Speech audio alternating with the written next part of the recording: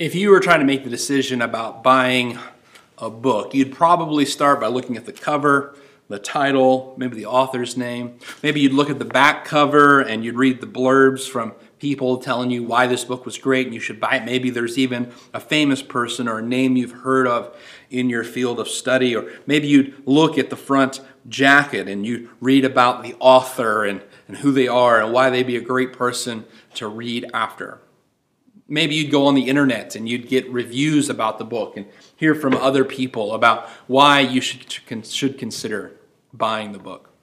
That's how we would buy a book or decide to pick up a book at the library today. In Luke's day, books didn't have a front cover. They didn't have a back jacket where there were blurbs from famous other people. They were scrolls. And the only way to really determine, is this a scroll that I want to buy, or this is a scroll I want to borrow, or this is a scroll I want to pick up and read right now, would be to unroll the first little bit and read a few lines. Now, Luke would have written both of his books, his two books, on a papyrus scroll, a roll of paper. And both of his books, they're very similar in their length. It's like a sequel. He's broken this content matter into two scrolls. Both of them start off with opening lines about why the book was written, what it's about. Luke was writing to us and anyone else who would pick up his book and consider studying it, and he would give us this synopsis of why this book matters. And today, as we begin our study of Luke's two books, in the very beginning, this first Sunday of the year, we're going to be going one chapter at a time, one chapter every Sunday, every week, because there are 52 weeks in the year. And so we're going to be looking at Luke 1, and we're going to start with this synopsis of why should you read the Gospel of Luke. So let's read the opening lines in Luke chapter 1, verses 1 to 4. Inasmuch as many have taken in hand to set in order a narrative of those things which have been fulfilled among us, just as those whom from the beginning were eyewitnesses and ministers of the word delivered them to us, it seemed good to me also, having had perfect understanding of all things from the very first, to write to you an orderly account, most excellent Theophilus, that you may know the certainty of those things in which you were instructed. We live in an age where so much content is being created that there's no way to possibly take in all of it. Every 24 hours, there are 750,000 hours of video that are uploaded to YouTube. That's more video than the three large main networks, television networks, produced in 30 years of broadcasting. Right now, every day, there are about 5,000 books that are published. This number exploded about 15 years ago when self-publishing and digital publishing became possible, and many people are publishing their own books without having to go through a publisher. The amount of content and information that is out there is staggering to us. Now, in Luke's day, there wasn't a digital format of self-publishing, and there wasn't video content being produced. But Luke did live in a time, like ours is a time of massive communication shift. Luke lived in a time where there was a major shift in communication and content production. For the first time, people were more connected than ever before through the Roman Empire and the Roman road and letter system. People were writing letters, treatises, books, and they were publishing them, sharing them, copying them. It was brand new for it to be produced on such a scale. And so many people, to gain attention for their work, would write in the opening lines, "This is why you should read this book. This is why it is so important." Now, in our day and age, because there's so much content out there for people to read our content, to read things that are being produced, people often will do what's called clickbait. It's something that convinces you to pay attention.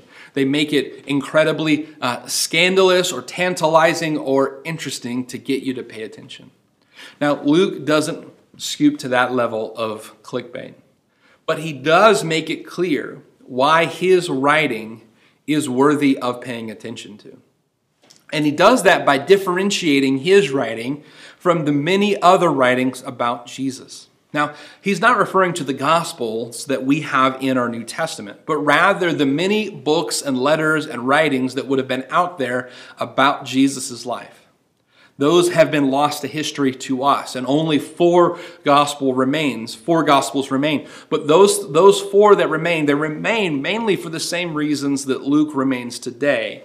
There were some things that were true about them, and we believe that they were inspired by the Holy Spirit. But in differentiating his writing from those other writings that would have been present in that day, I think Luke gives us a good picture of why his book is worthy of our time and study this year at Faith Church. First of all, I want you to see that Luke is writing his letter. He differentiates it here in these lines. He's writing his letter as an insider who has spoken to many eyewitnesses. Luke refers to a, quote, perfect understanding from the very first. And he refers to eyewitnesses and ministers of the word that have delivered the life, the actions, the message, the teachings of Jesus to him. And today there are many books that break through the noise and become bestsellers because they're written by famous people or they're written by people with access to famous people. Luke was someone who had access to the eyewitnesses. Luke doesn't refer to himself in the gospel narrative of Jesus' life, but he does put himself in the narrative of the book of Acts. He most likely wasn't someone who was among Jesus' closest followers, but he was someone who came along and was ministered to, became a convert by those who were Jesus' closest followers. Now, what's important about that is that Luke, because of his access to these many eyewitnesses, he was able to write a synthesis bringing all of this material together. Now, if I was going to write your life story, I would only be able to begin where I met you. I wouldn't be able to speak with any detail or authority about the portion of your life that happened before I met you. I would need to speak to people who were there. I would need to speak to people who saw you as a child, who saw you growing up. That's exactly what Luke has done. He's spoken to eyewitnesses that were there for Jesus' birth, his childhood, his early ministry. He has spoken to these eyewitnesses, and he's passed it down to us. Now, there's an important application to be made here. What Luke has done is he's done what every solid preacher does. A solid preacher does not give you new material, but rather a solid preacher presents to you ancient material in a way that can be easily understood and applied. And that is Luke's goal.